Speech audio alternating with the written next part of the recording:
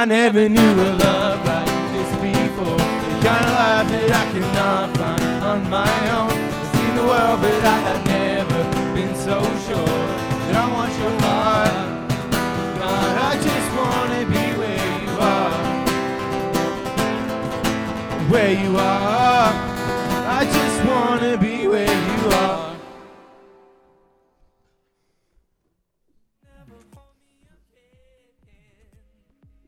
I was waiting for my soundtrack.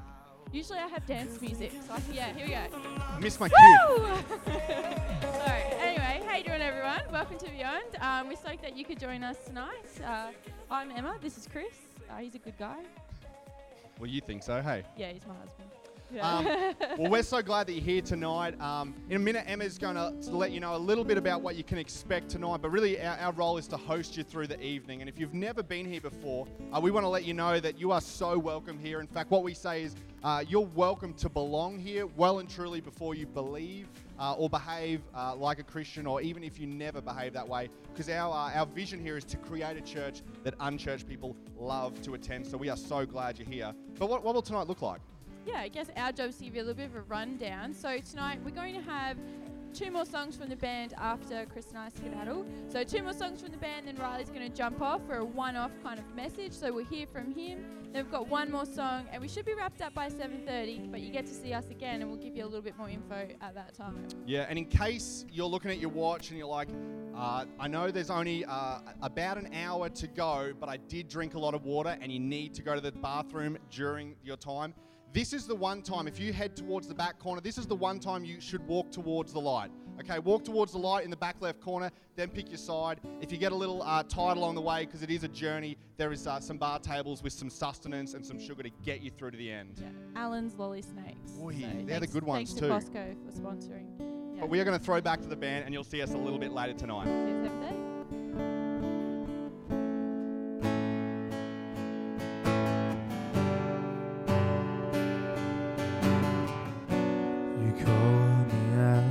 On the water, the great unknown, where feet may fail, and there I find you in the mystery, in oceans deep, my faith will stand, and I will call upon your name and keep my eyes above the waves. When oceans rise, my soul will rest in your embrace. For I am yours, and you are mine.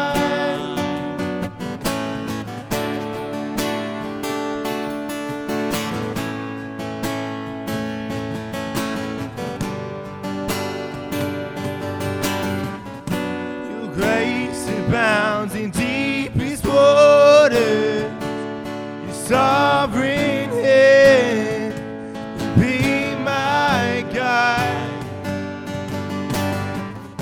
Where feet may fail and fear surrounds me, you've never failed and you won't start now.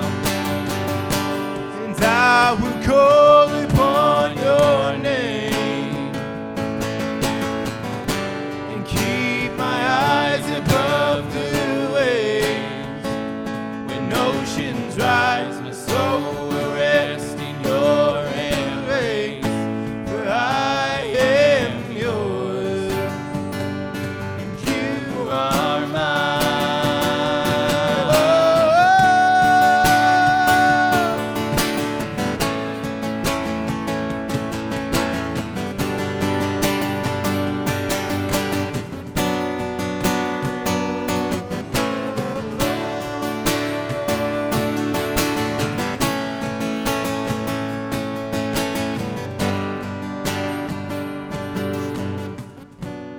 Lead me where my trust is without borders.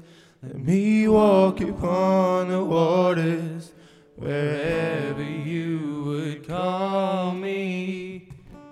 Take me deeper than my feet could ever wander, and my faith will be made stronger in the presence of my Savior. Spirit, lead me where my trust is without borders. Let me walk upon the waters wherever you would call me. And take me deeper than my feet could ever wander, and my faith will be made stronger in the presence of my Savior. Spirit, lead me where my trust is without borders. Let me walk upon the waters wherever you would call me. And take me deeper than my feet could ever wander, and my faith will be made stronger in the presence of my Savior.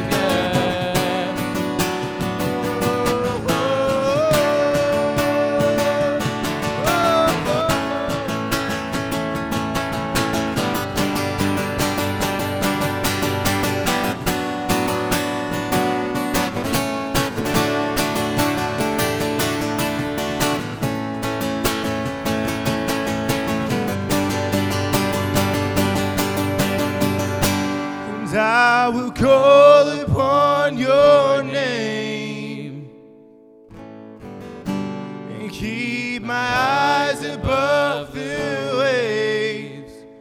When oceans rise, my soul will rest in your embrace, for I am yours and you are mine.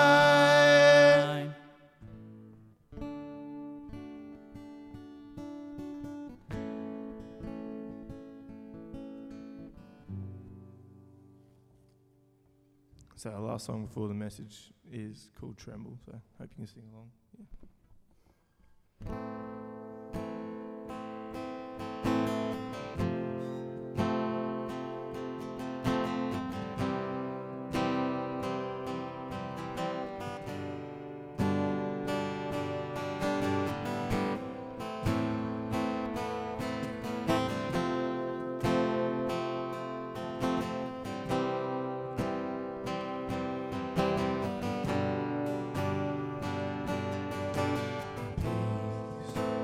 Bring it all to peace.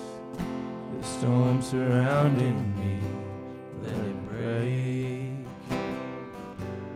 At your name still, you call the sea to still, the rage in me to still every wave. At your name, Jesus, Jesus, you make the darkness tremble. Jesus, Jesus, you silence fear. Jesus, Jesus, you make the darkness tremble. Jesus, Jesus.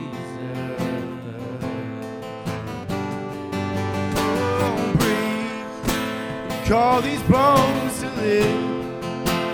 Call these lungs to sing once again. And I will praise Jesus, Jesus.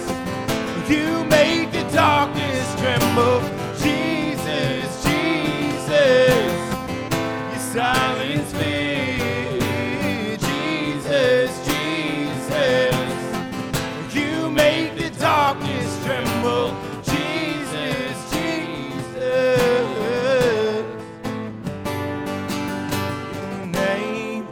Is a light that the shadows can't deny. Your name cannot be overcome. Your name is a light forever lifted high. Your name cannot be overcome. Jesus, Jesus, oh, you make darkness tremble. Jesus, Oh, you silence me, Jesus, Jesus. You make the darkness tremble, Jesus, Jesus. Oh, peace, bring it all to peace. The storm surrounding me, let it break.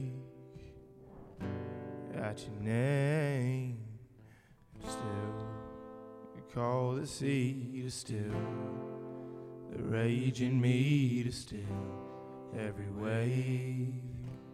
At your name, Jesus, Jesus, you make the darkness tremble, Jesus, Jesus, you silence me. Jesus, Jesus, you make the darkness tremble, Jesus, Jesus.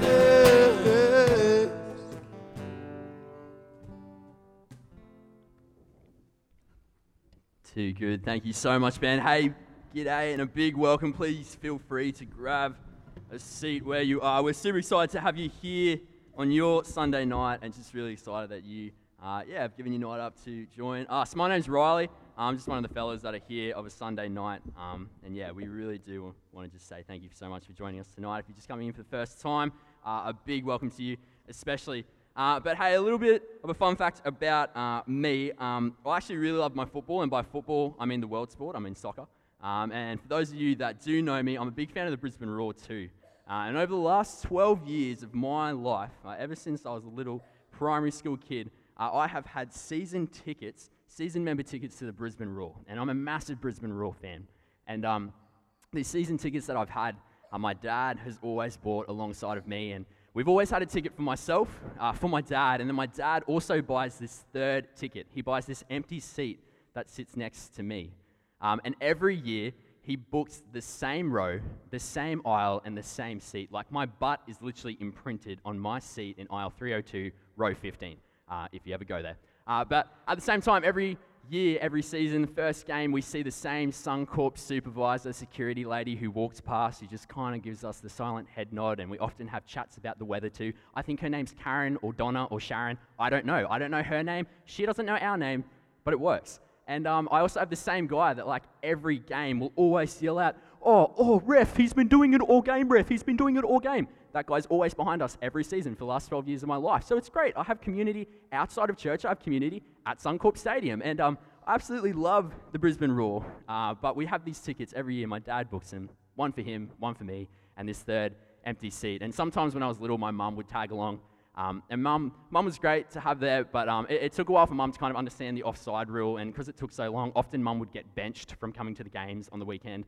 So sometimes my older sister would come, but my older sister Casey, you see, she doesn't really have an inside voice. She only has an outside voice, which means whatever room or whatever open space she's in when she's outdoors, she has to fill that whole area with her voice. So she's trying to fill the whole of Suncorp Stadium with her voice. It gets really loud. So often my older sister Casey, she'd get benched. But my little sister Rihanna, well, she can understand the offside rule. So often, more than not, Rihanna could come to the games. Rihanna was also really good at smuggling in fruit tingles into Suncorp Stadium. And I was really good at convincing her that the green ones were actually poisonous, so she had to give them to me. So Rihanna was great to have at these football games. But that's outside of where I'm trying to take you in this story. So in light of all these things, we would have this empty seat. And if my mum wouldn't take this empty seat because she couldn't make it, if my sister couldn't come because she was too loud, or if my other little sister, Rihanna, couldn't make it because she had been poisoned by green fruit tingles, I would often go to my dad and say, what are we going to do? And Dad would let me know, listen, we're not going to waste this ticket. We're not going to waste this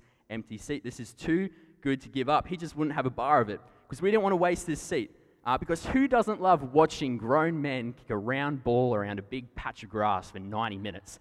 So I would run. When we found out that my family not everyone in my family could make it, I would run to my lounge. I'd jump on it. I'd then go to that phone thing where it was like, these are the phones that used to be connected to the cords and they'd be connected to the wall, like the landline telephone, like the real old school stuff. I was around back then. And I'd jump on the telephone And then I'd go to my spreadsheet of friends and I'd go through and I'd look at all my friends who I'd really like the ones that would give me like their pencils to borrow in primary school and their rubbers, like the ones that would share really well and the ones that knew the offside rule. And I'd go to the ones that loved football and I'd just do all these call outs. And I just would send out all these invitations because I wanted my mates to come, my mates that loved the Brisbane Roar just as much as I did. And I'd get really excited. And I don't know if you found yourself in that spot before, where someone pulls out all of a sudden from an event that you're going to, and all of a sudden you have an extra spot. You have an empty seat, an empty chair for them. Or you've scored a 2-for-1 deal, and now all of a sudden there's a risk that you'll be going to something with an empty seat next to you. When you realize there's an opportunity for a +1 invite, and all of a sudden in your head you're kind of like, I actually know the exact person that I want to take. Because if you had a spare ticket to a football game, you're going to take someone that loves football. If you had a spare ticket to an orchestra ensemble gig, you're going to take someone that loves music. If you're going to a theatre production and you have an empty seat next to you, a spare ticket, you're going to take a fellow thespian. Any fellow thespians in the room? No? Yep, cool. Oh, awesome. Ripper. Crowd engagement, that's a new one. So thespian of you as well. But if we ever have a spare seat to us, we know who we're going to invite because we know the type of people we want alongside of us. When North Leagues clubs send you a text message to let you know that it's 2-for-1 chicken palmy night on a Thursday night and free karaoke going on afterwards, you're going to invite someone that you know can smash down a chicken palmy, someone that you know is absolutely going to kill it on the microphone to a little bit of 500 Miles or Vanessa Carlton. Like, you know the people that you're going to invite. If you had a spare ticket to a concert, if you had a spare ticket to Taylor Swift, you're going to make sure you're going to invite someone that loves Taylor Swift because those tickets cost like $300, and who doesn't want to see the voice of a generation? Like, she's a superhero in a sparkly dress. Like, you know who you're going to invite to a Taylor Swift concert because it's someone that is going to love Taylor Swift. But the big part of this story, and what I'm trying to say is if you had a spare ticket, if you had an empty seat, if you had a spare seat next to you, you decide who you think would enjoy it. You decide who you think would benefit from it. You decide who you think would use it and get the most out of that opportunity.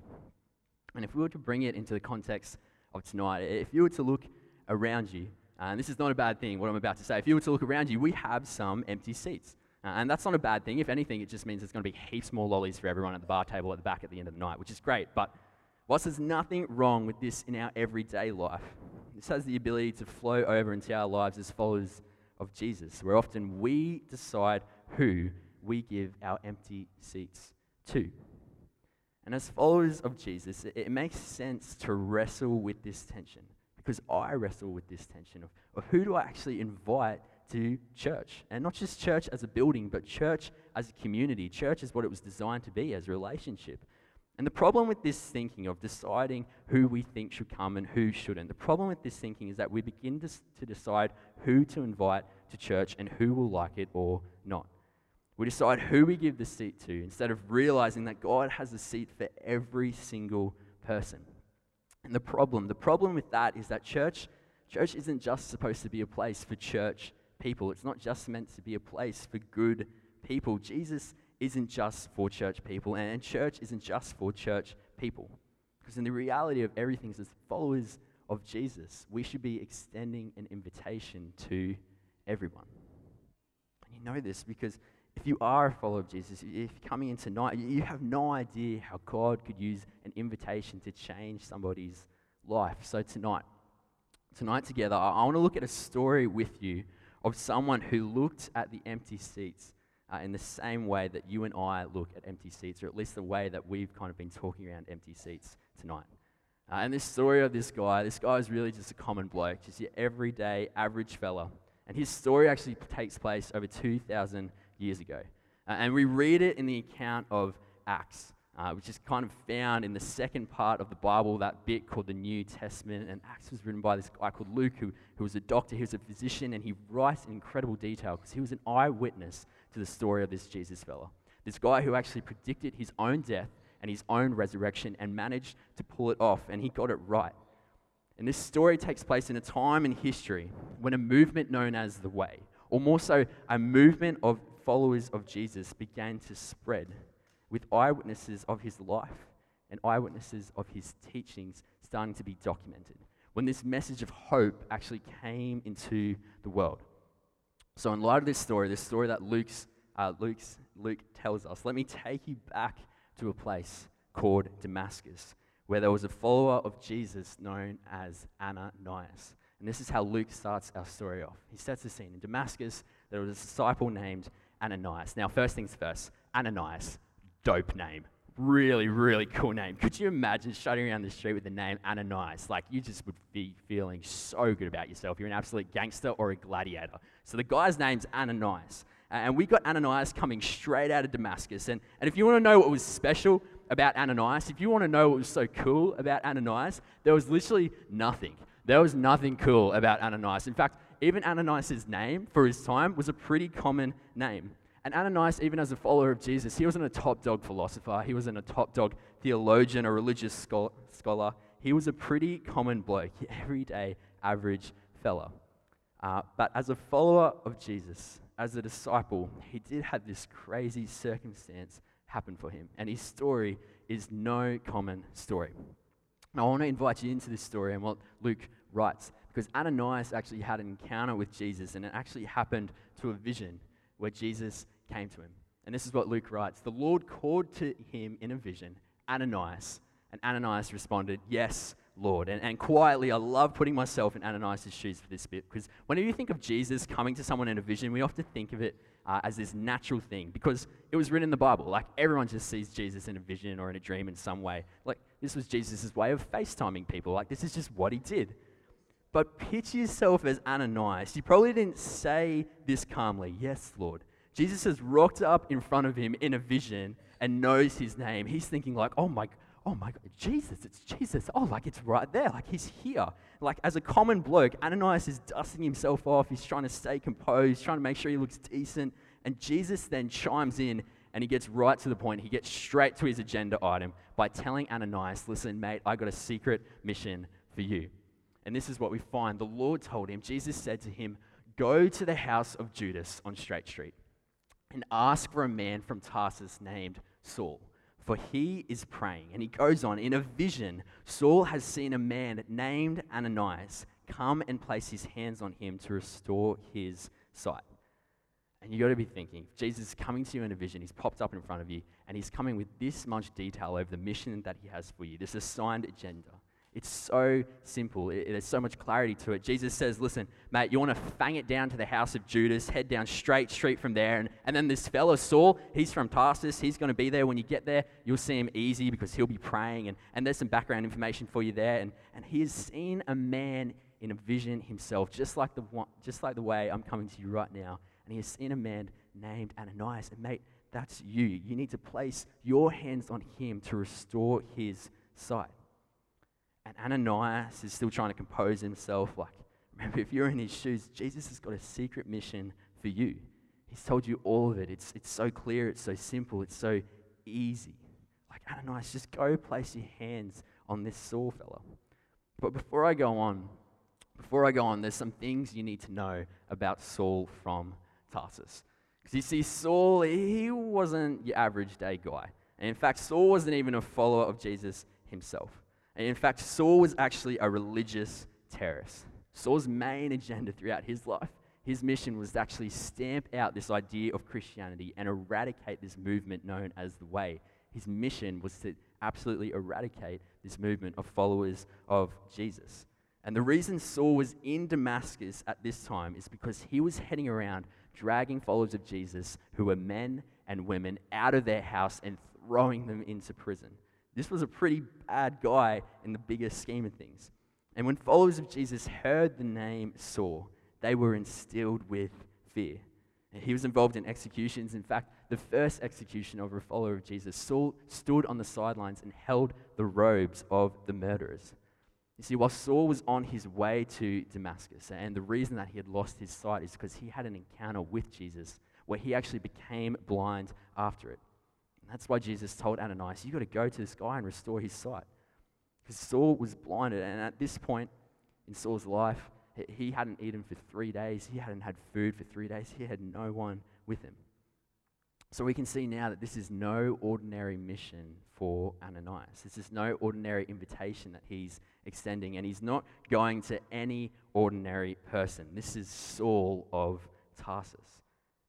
And we see that Jesus doesn't say, go and invite your friend who heard about me and thinks I didn't exist. Jesus doesn't say, go and invite the person who thinks this whole following of Jesus thing doesn't make sense. Jesus doesn't say, go and invite a random to know me. He doesn't say, just go whack your hands on Ian down the road. Jesus says, go and lay your hands on the killer of Christians. Go and lay your hands on this religious terrorist, this person who is ravaging homes, who's imprisoning people just like you. Go whack your hands on him, Saul of Tarsus, and invite him to know me. But remember, in the bigger picture of things, Ananias is a follower of Jesus. He's a follower of Jesus, and Jesus, the main guy that he is following, has came to him, chosen him out of everyone, has come to him in a vision with a strict assignment. So composing himself again and puffing his chest up, Ananias turns to Jesus and says, Lord, it all seems legit. I'm in. And Ananias jumped in his car and he head off to Damascus. He's like, I know exactly where to go now. I'm jumping in my car with my Jesus fish sticker on the bumper. Everything's sweet. This is not how he went about it. No. In fact, Ananias actually kicked up a massive stink and he arcs up. He says, Master, you can't be serious. You can't be serious. Everybody's talking about this man and the terrible things he's been doing.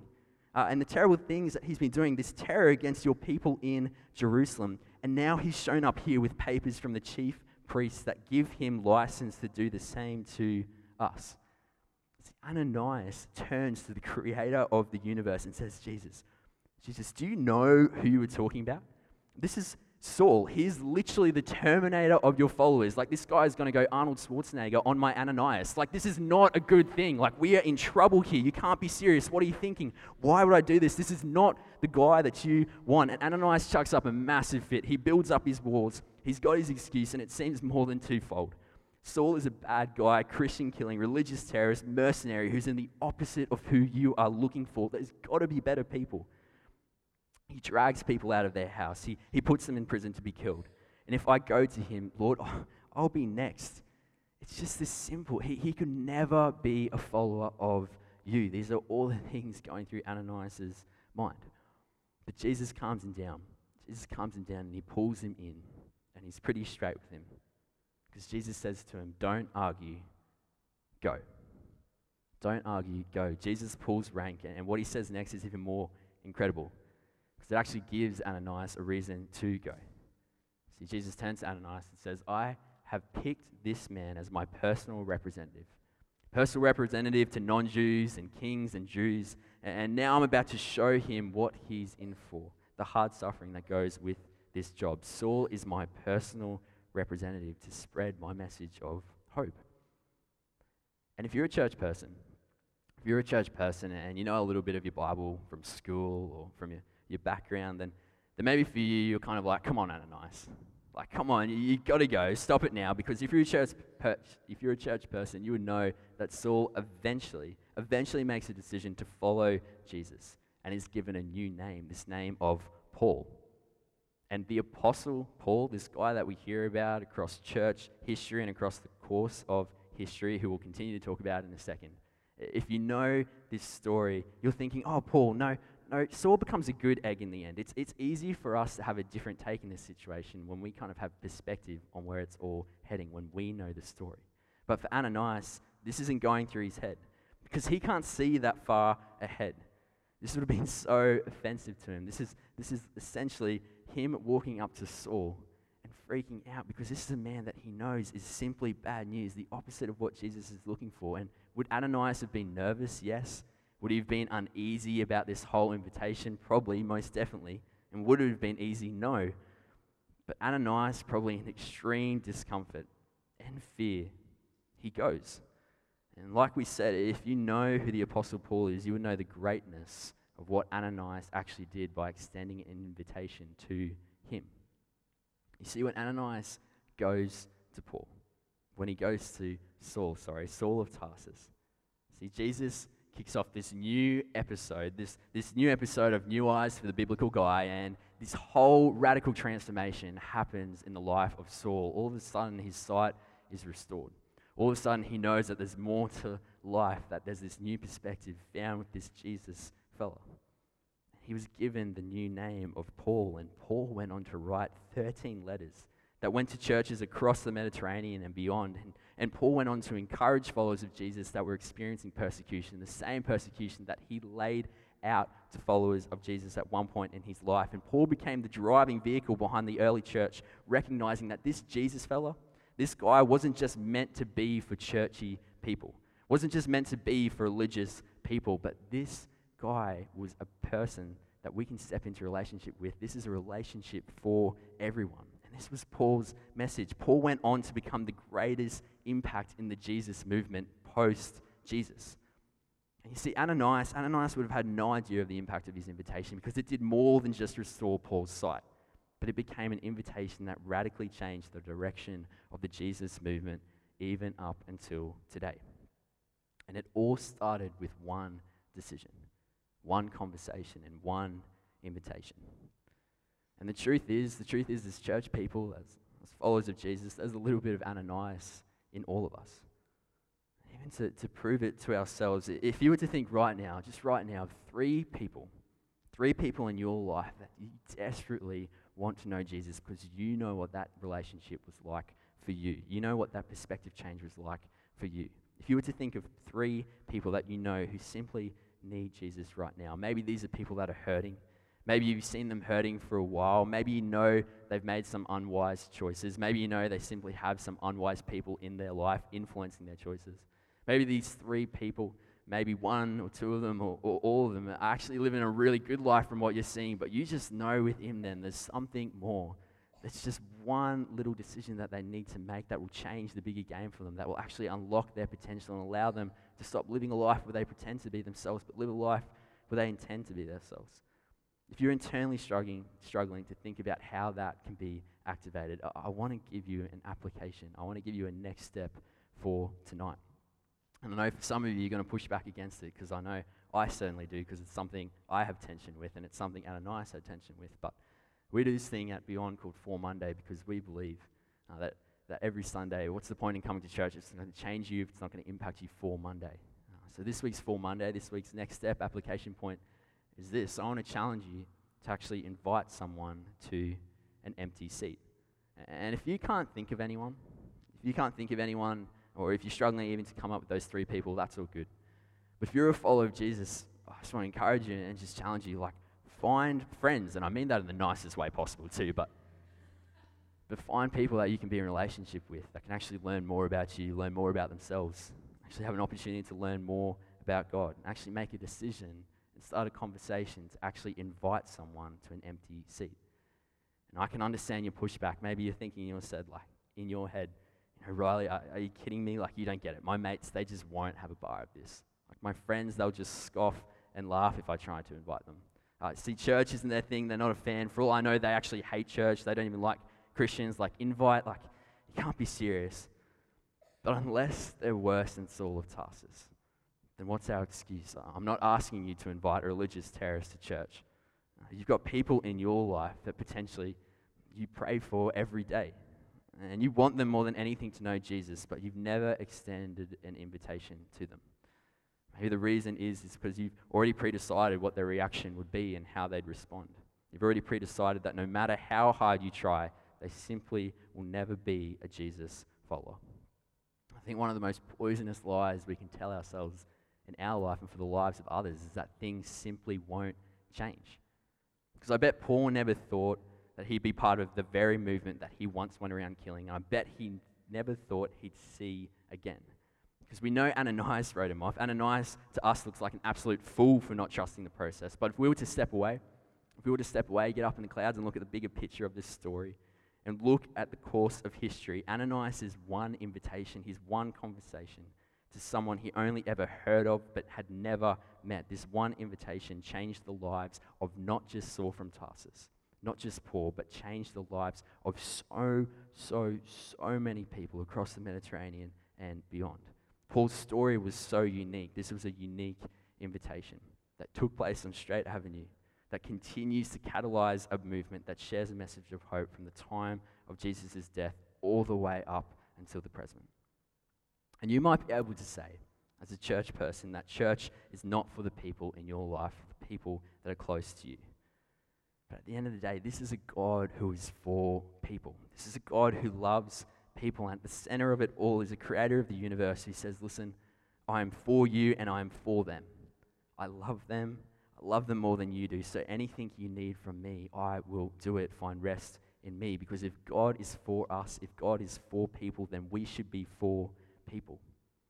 One of the quickest ways we can immobilize ourselves from growing with others is by telling ourselves that we know more about others than God.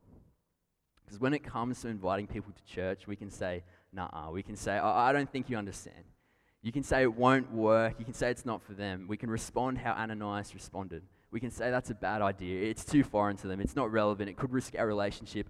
I don't have all the answers for them. I simply can't answer all their questions. They're too busy. They wouldn't belong. They simply wouldn't fit. It's just not going to change. And I get that because they're all the reasonable reasons that I have in my own head.